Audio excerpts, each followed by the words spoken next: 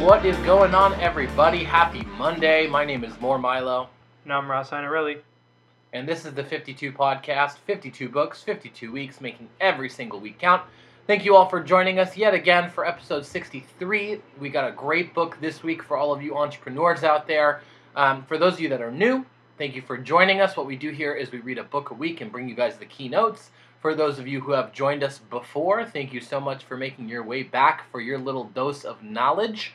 So guys, let's just hop straight into it. We had our Quibi little piece of news last week. We just wanted to update you guys on that, but we've noticed that keeping it short and sweet is better for everybody, just because that way you get all the knowledge. You go home, you go find your news somewhere else. So this week we have read a book called Company of One by Paul Jarvis. And it was good. I thought it was really good. It was about 8 hours long on audiobook. For those of you that don't know, we read audiobooks. Just works out better for us, gives us an opportunity to do more in our week.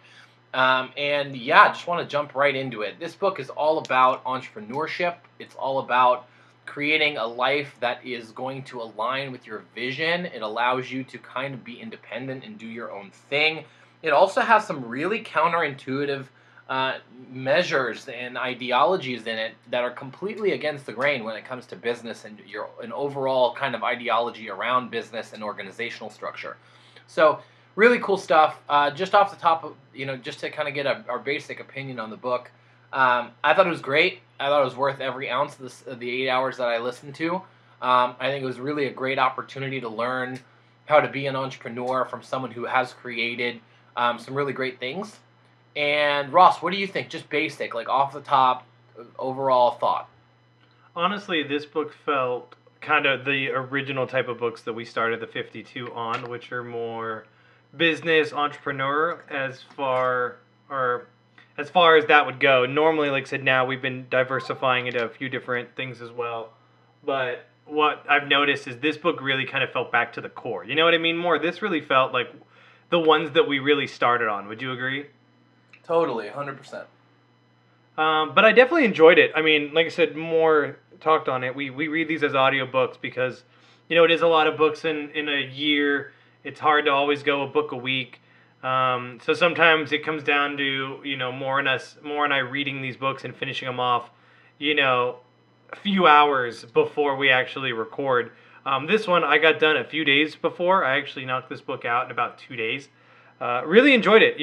Really, there's a lot of information here that I think is easy to understand from our perspective because we did have a startup. So we're able to kind of look back on that experience and take things from this book. And like I said, as we dive into this, we'll talk about the different lessons kind of learned in this book. But overall, I would say it was definitely very strong. One of the better books I say we've had in the last month or so. But yeah, I would totally agree. Yeah, totally agree. So yeah, let's hop into it. Super counterintuitive book. Listen, when you go into business and you start talking about businesses and who's making things work, it's all about how much money they're making, how big the company is, how many employees they have, how much revenue, how much venture capital money. Like that's how most of us look to kind of measure a business, right? Like how much money are they making? How many sales are they creating? How many employees do they have on the books? All those different things. And this book was really quite the opposite. This book was just a conversation about how to be independent in 2020, now about to be 2021. And it was really interesting. I mean, it was kind of measuring your business with different analytics. It wasn't the average. It's not a book of like, okay, let's look at Wall Street and see how they're doing things and how they rank businesses. It's a concept of like, hey, you don't need venture capitalist money. You don't need 1 million employees. You don't need to spend hundreds of thousands, if not millions of dollars on advertising. Stick to what you know. Keep it simple, stupid, which I liked a lot. I thought it was really cool. I thought it was cool to hear a business person that has written a couple books and has a 7-figure business and, all these things, and to hear him come from a place of, yeah, like I do it on my own. I have a team, but for the most part, like I balance my life with my work. It's not all about hustle all day. It's about create a scenario that you win. And I think that there's so much, like, we've lost that. Like Ross said, we built a tech startup, and the technology community is all about, when can I get my first venture capitalist dollar? When can I start creating massive revenues? When can I hire on the first 100 employees? Whereas this book is like, no, stay small. Live your life as a small business. Be a company of one. Have some, auxiliary support, but you don't need all these things.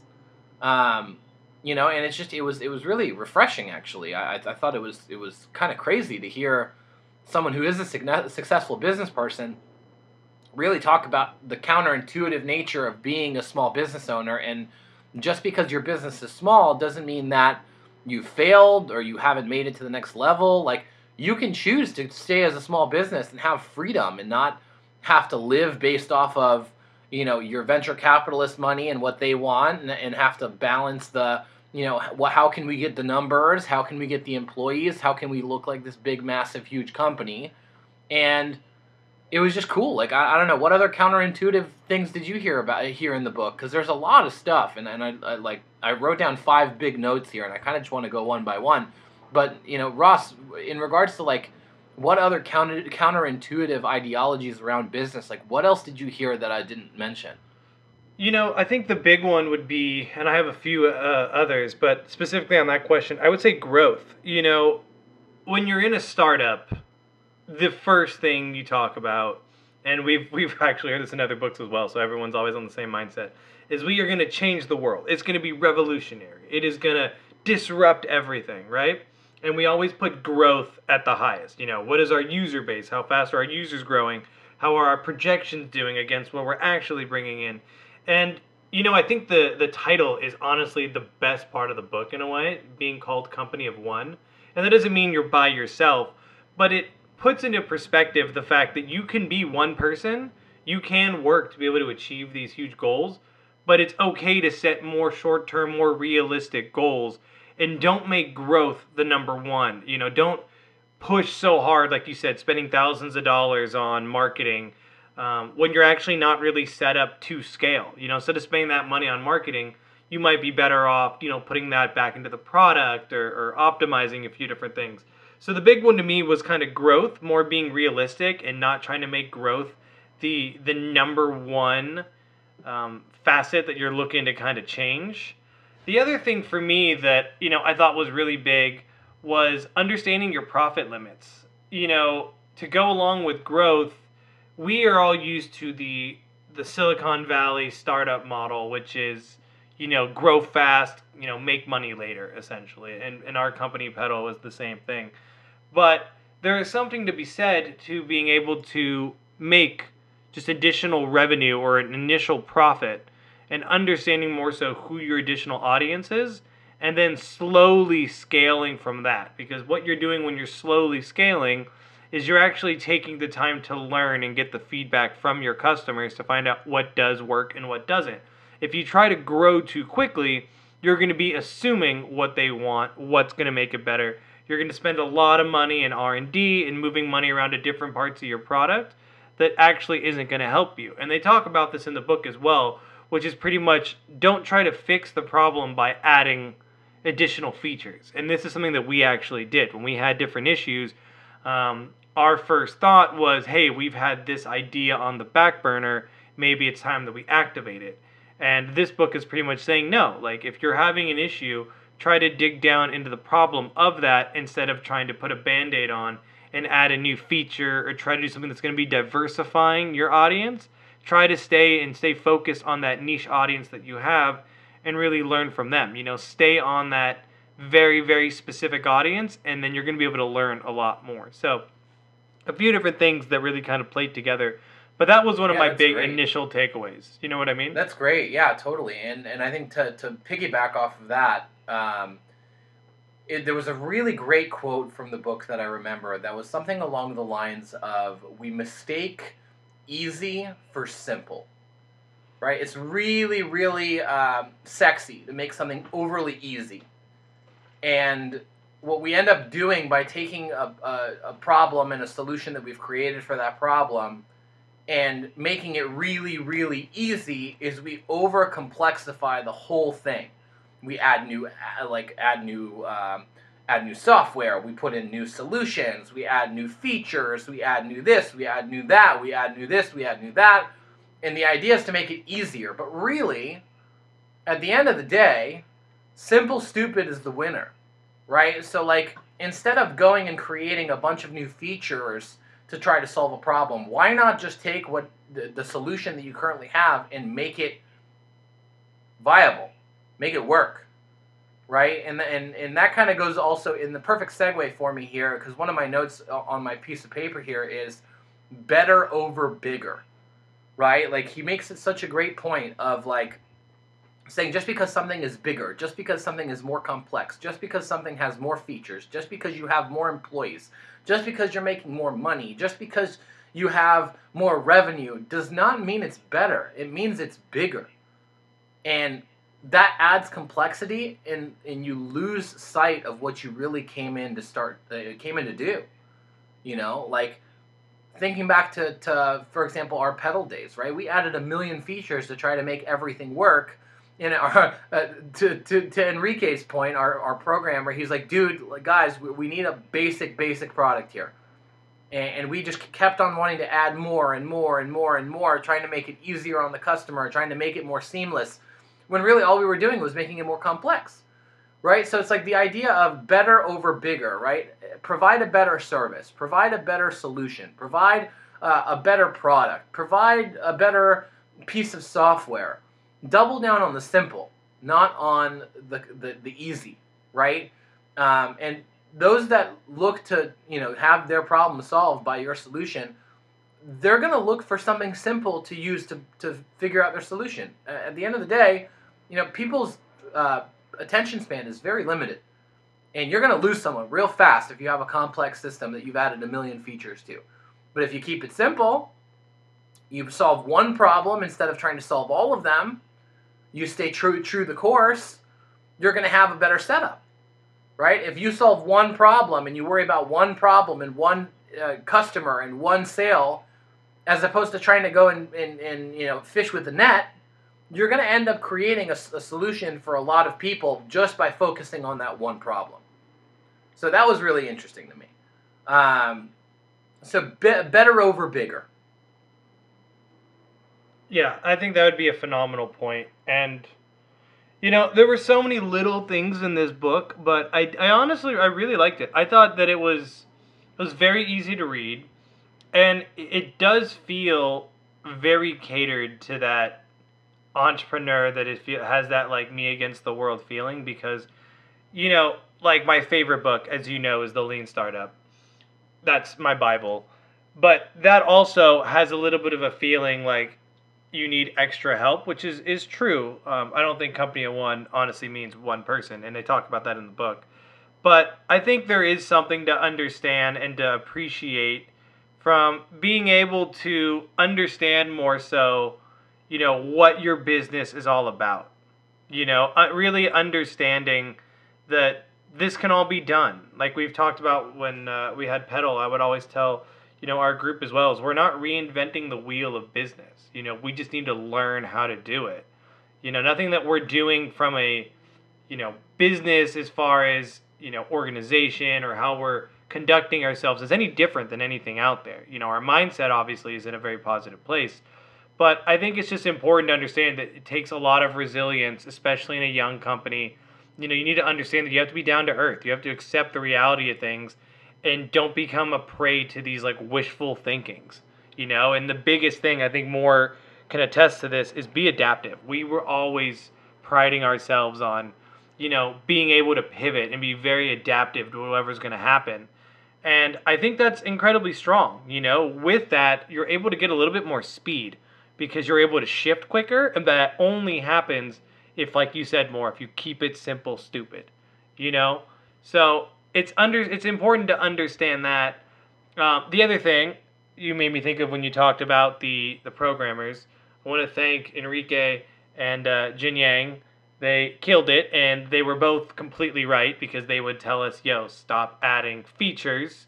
Like, you guys are going to go overboard. And while I do think they were all phenomenal features, they definitely could have been rolled out in a slower and more efficient way. But he did talk about freelancers in this book, which is kind of where it takes me to. Now, Jin Yang was a freelancer, found him on Fiverr. We interviewed 5 to 6 different people. He was located out in Seattle, so was working remotely. And, him and his team got so much done for us. It was absolutely amazing. And then Enrique was part of the company. Enrique came in later when we started building out the next version. And it is important to understand the difference between a freelancer and someone in-house. So Enrique, because he was in-house, obviously he had more say and he got a lot more done. But there are certain things that it does make more sense to not give up equity or bring someone into your company early if you have the funds or the ability to do it in a freelance style. So a lot of examples would be if you're starting a clothing company. You can get freelance designers. You can get a freelance company that's going to help you with shipping if you don't want to do it all in-house versus bringing things in-house. So it is important to understand when you need to go from, a company of one single person to do I expand with an actual in-house employee, or can this be done simply with a freelancing or a contractor? So for us, and what I would say is if it is a simple task, get a freelancer. If it is something that is super important, like for us, building out the entire full production product, and that took someone that we needed in-house, where Jin Yang was there for the MVP, the minimal viable product, just to see if it can work, if it can operate, if people will like it. So I think that's important to note is one way that, when you have a freelancer, it really is time is money. They only make money when they work. Whereas if you bring someone in-house, if they're not doing much that day or that week because they don't have anything to really do, maybe there's no updates the product needs to do, if more goes out and he signs a big deal, our company is now valued more, which now has made Enrique some more money. So everyone, you have to understand the differences, but like I said, I would definitely go the freelance route for as long as you can until you're really ready and you have a product that is scalable, and then that's when you really look to bring in someone in-house that you trust, that operates well with your team, checks all the boxes, and that's where you're going to be incredibly strong. So I know it's a little bit of a tangent, but yeah, that was really what came to mind. And actually, it's a beautiful thing. Speaking of freelancers, another really big thing here in the book that he really gets across is understand and build your own skill.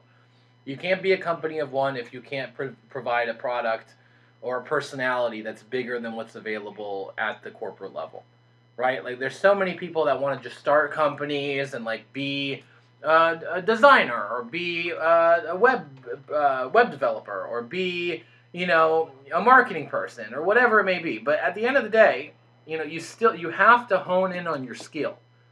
You got to understand your skill all in to a point where you really understand what's going on. And then after you hone in on that skill, you can then go be a company of one. And a company of one is also going to require you to not only know your skill, but it's also going to require you to start looking into payroll and start looking into how to manage your accounting and how to do, your invoicing and how to do all these different things outside of your realm. So it's really important also just to really hone in on what it is that you do and do well and how you can differentiate yourself, whether it's your personality or your services, in the marketplace. And I think that's one really massive step that a lot of entrepreneurs and a lot of people that want to go out and create businesses forget to do. Like I see this all the time. There's so many people that I hear that say, we're going to start an app, or we're going to go build a marketing agency, or we're going to go do this, and mind you, like we are those people as well, right? And we have had to kind of dial our skills in, and we've gone back to the drawing board and joined in with big companies that are going to allow us to hone our skills even more, right? So not saying this is like we're better than you or we know more than you. We're just saying it as this is what we've learned. And it's really important to just understand your skill. And, sometimes you got to build under somebody else and understand, what it takes to run a company based on the things that you want to run your own company with. And once you do that, you really have an understanding of what it is that you provide to the market. Then you can go and take that into an entrepreneurial position and do it at a high level on your own, right? So build your skill, understand what you do, what you bring to the marketplace, how you can do it. Like we learned a lot on down the line of the process when we were building Pedal, but we also kind of had our own, lane that we did really well in, right? Like we had, like I was a really great salesperson. Ross understands finance. Enrique was a expert level programmer. Dominic was a phenomenal design guy. Like we all had our own space, and we all were extremely. Of course, how could I forget Tom? Tom is a phenomenal branding guy, right? Like so, we all had our own kind of lane that we really understood what we were doing in, and then we all came together and found a way to work together and learn new things outside of our realm of expertise to supplement within the company, right? So that's really important, is understanding what your skill is, understanding how you do it and doing it masterfully so that you can go out and be the best version of your company of one as possible. Yeah, I agree. And talking with skills, like you said, everyone had to learn new skills too, which is very important. Like you talked about all the accounting and stuff, like that was not fun. And then we also, like I said, when we brought Tom in, who, like you said, is amazing when it comes to branding. We had all this, but I talked earlier about freelancing and bringing in that or someone in house. We never had anyone to do programmatic for as far as advertising goes. So I spent like 3 months learning it. Moore had to learn a crap ton of stuff. Dom did, and everyone did. You have to be able to accept that what you know is not the most you'll ever know. You cannot be a know-it-all. A know-it-all can never learn anything new. And you have to continue to expand and grow. So you have a lot of different things. One thing I want to mention, though, before I forget, because we actually ran into this, and we were told this, and the book actually talked about it. Remember when we got a lawyer, More?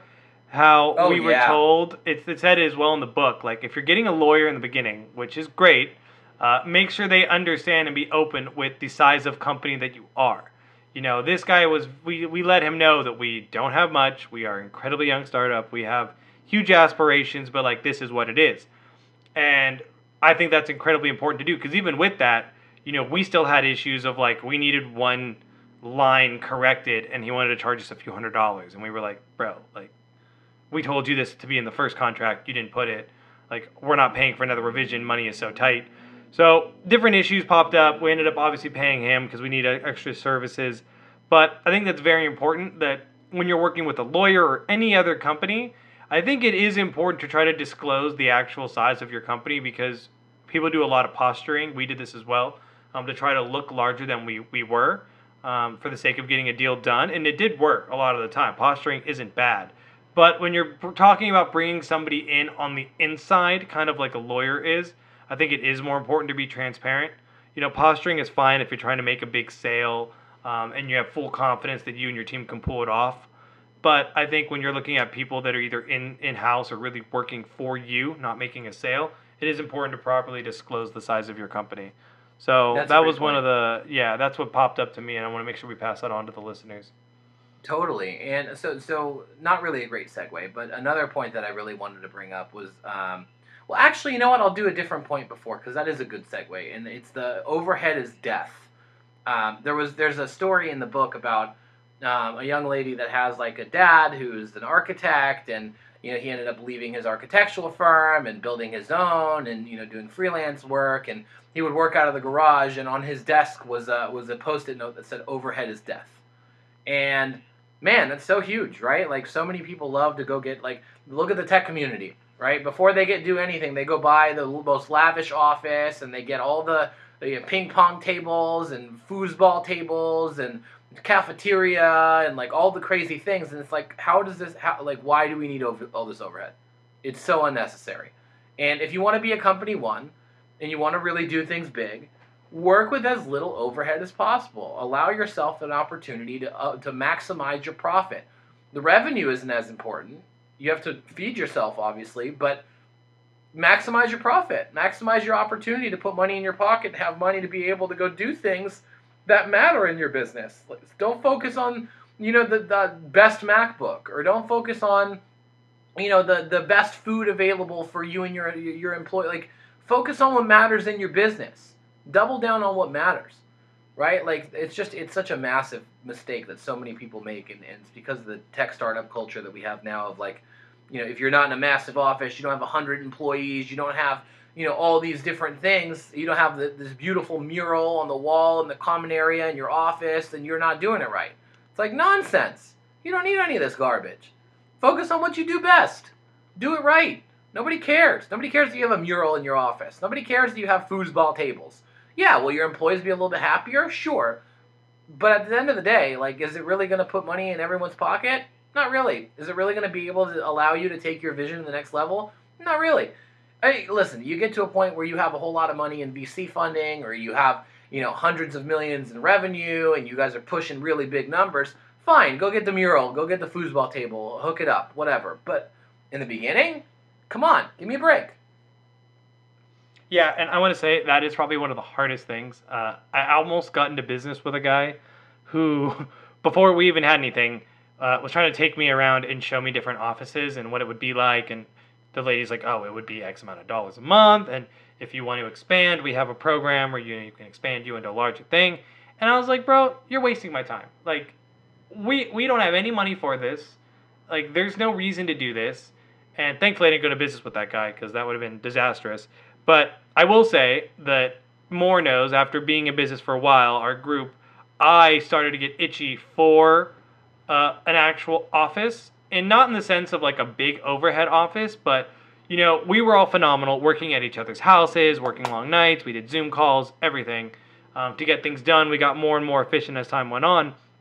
But I thought it would be nice to maybe get one of those not go to meetings. What are the Regis. We work, things like that. I was like, it'd be cool maybe once or twice a week to have an office building or like a little room almost. Like feels like out of your college library, one of those study rooms. Something where you could get the whole team together and feel like you had like stuff set up. Because normally everything's on the whiteboard. We're pulling the whiteboard out, doing this and that. It isn't needed, as Moore said. But I can tell you from experience that you will get the itch, and you will get the itch very strongly as your company starts to grow, because it almost feels difficult when you get to a certain level and you don't have a physical, we were all tech, when you don't have a physical entity to tie to your company. It wasn't necessary, but I would say mentally you will get that itch to try to find a thing, an office space, different things like that. But yeah, you can definitely do without it. But it really depends on you and your situation. If you don't have a good place to meet, like I said, libraries are phenomenal.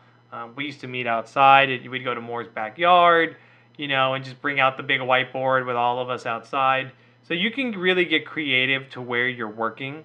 You don't need to be defined by, like Moore said, a large, open space, bunch of employees with the mural, which, let's be real, we all want. But it is not necessary. So I thought that was a great point, but I just wanted to bring up that you will get that itch and just try to stay strong. Oh yeah, we totally had that itch. At a certain point, we were all trying to move in together so we could have a common area in the living room and keep the whiteboard up 24/7. So I'm with you. Like I totally had it as well. But it's important to focus on what's important. And with that being said, I have one last point that I want to make before we get into final thoughts, which is relationship over revenue. Right? As a company of one, you can't compete with the big conglomerates when it comes to revenue. What you can compete with is a sense of personality, an ability to connect with your customer at a higher level, an ability to create a long-lasting, long-term, really intimate relationship with the people that you're working with. And I think it's so important, especially up front. Like if you have aspirations to build a $200 million company, a $1 billion company, go get it. All for it. But at the same time, you also got to start with the basics. And the basics is building relationships with people that want your services or want your product. And you got to build the relationship before you worry about the revenue. And it's counterintuitive. You want to have obviously the profit moving in. You want to have lower overhead so you can maximize that profit. But you also don't want to sell out. You don't want to just go and create relationships that are fickle, that'll fall apart at the first sign of any sort of pushback. You don't want that. You want to create relationships that are long-lasting, that are going to survive the times. Because listen, being an entrepreneur is a tough gig. Running your own business is a tough gig. I don't care how many people like Mr. Jarvis here tells you that everyone's capable of it, this and that, blah, blah, blah. Everyone's not capable of creating this. Only the resilient ones are. Only the ones that have the structure and the ability to see the vision are. Right? And I don't think he actually says that. I think that he probably doubled down on that as well. At the same time, in order to truly make a difference and create a space in the market for you to thrive, you got to create those relationships. Yeah, I was trying to think of another thing as well, but yeah, it is.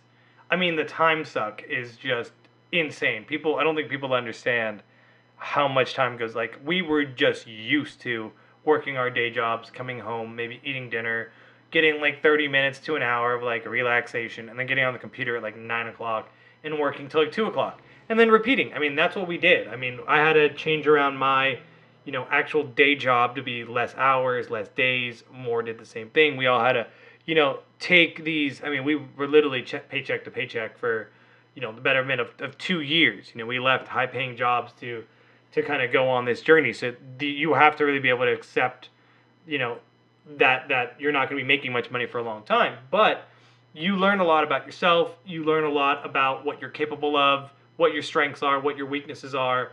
And then for us, like I said, when we closed down our company, we went on this journey of like, we knew that we failed, but we didn't fail from lack of effort. A lot of what we failed on would have been lack of knowledge. And then we went on this journey, and we're now on episode 63 of just trying to learn as much as we can. Because while currently we are not in our own startups or building a new company, we are always thinking of that. Like I said, for me, the skills I learned from Petal, from teaching myself programmatic marketing, have got me a job at Snapchat, and it's a phenomenal company. So things that you have to be able to sacrifice in the short term to win long term. This book really talks about setting those short term goals, and it's not bad to have a big dream and a big wish, but it is important to try to put it in perspective for where you are at the moment. While your company may turn into the next big thing, it's important to start small. And more, you touched upon, kind of relationship building, things like that. I think when I was thinking Amazon obviously right now is one of the largest companies in the world, but the thing they do better than anybody is customer service, which is amazing at a company of that scale. Because whether or not someone buys your product, yeah, if they buy it, there's a good chance that they're going to tell people about it. But if they get a good response when something goes wrong, it's quick, it's immediate, and it's positive, the chance of them telling somebody about it is so much greater. Like Amazon, even right now, will tell you, this still happens to me, and I always tell people around me that it's the best thing, is they will tell you your package is coming on Friday, and then all of a sudden it comes Thursday. And it's like the biggest victory in the world. You know what I mean? They're able to keep their clients happy. If something goes wrong, they will refund you right away, no questions asked. You need to return it, no questions asked. So when you're a startup in the beginning, if someone has an issue, don't argue with them, understand it, try to learn from it, and be there to help correct it. Because that person, if they get a strong response and a positive response back when something goes wrong, are so much more likely to stay with you. Because not only are you helping them with a problem, but you are building that relationship with them that's going to be important for the next, months or years to come. So, like we said in this book, there was a lot to talk about. If you are someone out there who is starting their own company, is thinking about starting their own company, there is so many different things that you can take from this book. Even for us who have had our own startup. I mean, I can look back and say that, yeah, this is 100% right. Or, wow, I should have thought of it this way. It's a lot of the things that if someone was to tell me to sit down and write a book about what I learned in my first startup and what could have done better, I think it would come out rather similar to this. So this gives you kind of a real world kind of feedback on what to do and what not to do. And it'll save you money. I always told more. We lost a lot of money in what I called beginner costs. We did things wrong because we didn't know how to do it, and then we figured out the right way and we were able to learn from that. We weren't crying because we just lost a few $1,000s doing it the wrong way, but we felt good knowing that we won't make that mistake again. Because while that was, our baby, our first startup, it will not be our last. So take the knowledge that you get from your first company. If it doesn't work out, don't be hard on yourself. Just look at what you did wrong, take a step back, and look where you can be better. Because once you kind of get into this, world, and your brain starts always thinking of new ideas. Like when I see new products, my first thought is like, wow, they're doing this for marketing. I wonder what they're doing here, what their margins could be. Where are they getting products from? Like these are things just walking on the street that I'm looking at that my brain will just go wild, that 9 out of 10 people walking around me may not have the same thoughts. So your brain will start to switch in the way that you start to look at things because you've been so kind of in the trenches. But it is important to note that you can do it alone. But this book does let you know that even though it's called A Company of One, it is important to bring people around you that are similar, that are like-minded, that you can grow with and build off of. And yeah, I don't know. We'll hop into final thoughts in a second, but I really liked it. What do you think, more? Yeah, I think you really nailed it on the head, man. It's a great book to read if you want to be an entrepreneur, if you want to take your life to the next level, if you're already an entrepreneur and you want to do it in a way that's going to maximize your profits and allow you to have the work-life balance and all the good things. Totally worth the read. 7.5 hours or so. Totally worth it. I like this one a lot. What about you, Ross? Any final thoughts for us? I mean, that's it. I thought it was really good. I just want to give a shout out. Moore found this book, so shout out to him for finding a good book. Because, like I said, this honestly made me feel the types of books that we found in the beginning. Season 2 of the 52 at this point, we've really diversified our books, which has been phenomenal. But it is nice to get into a startup book.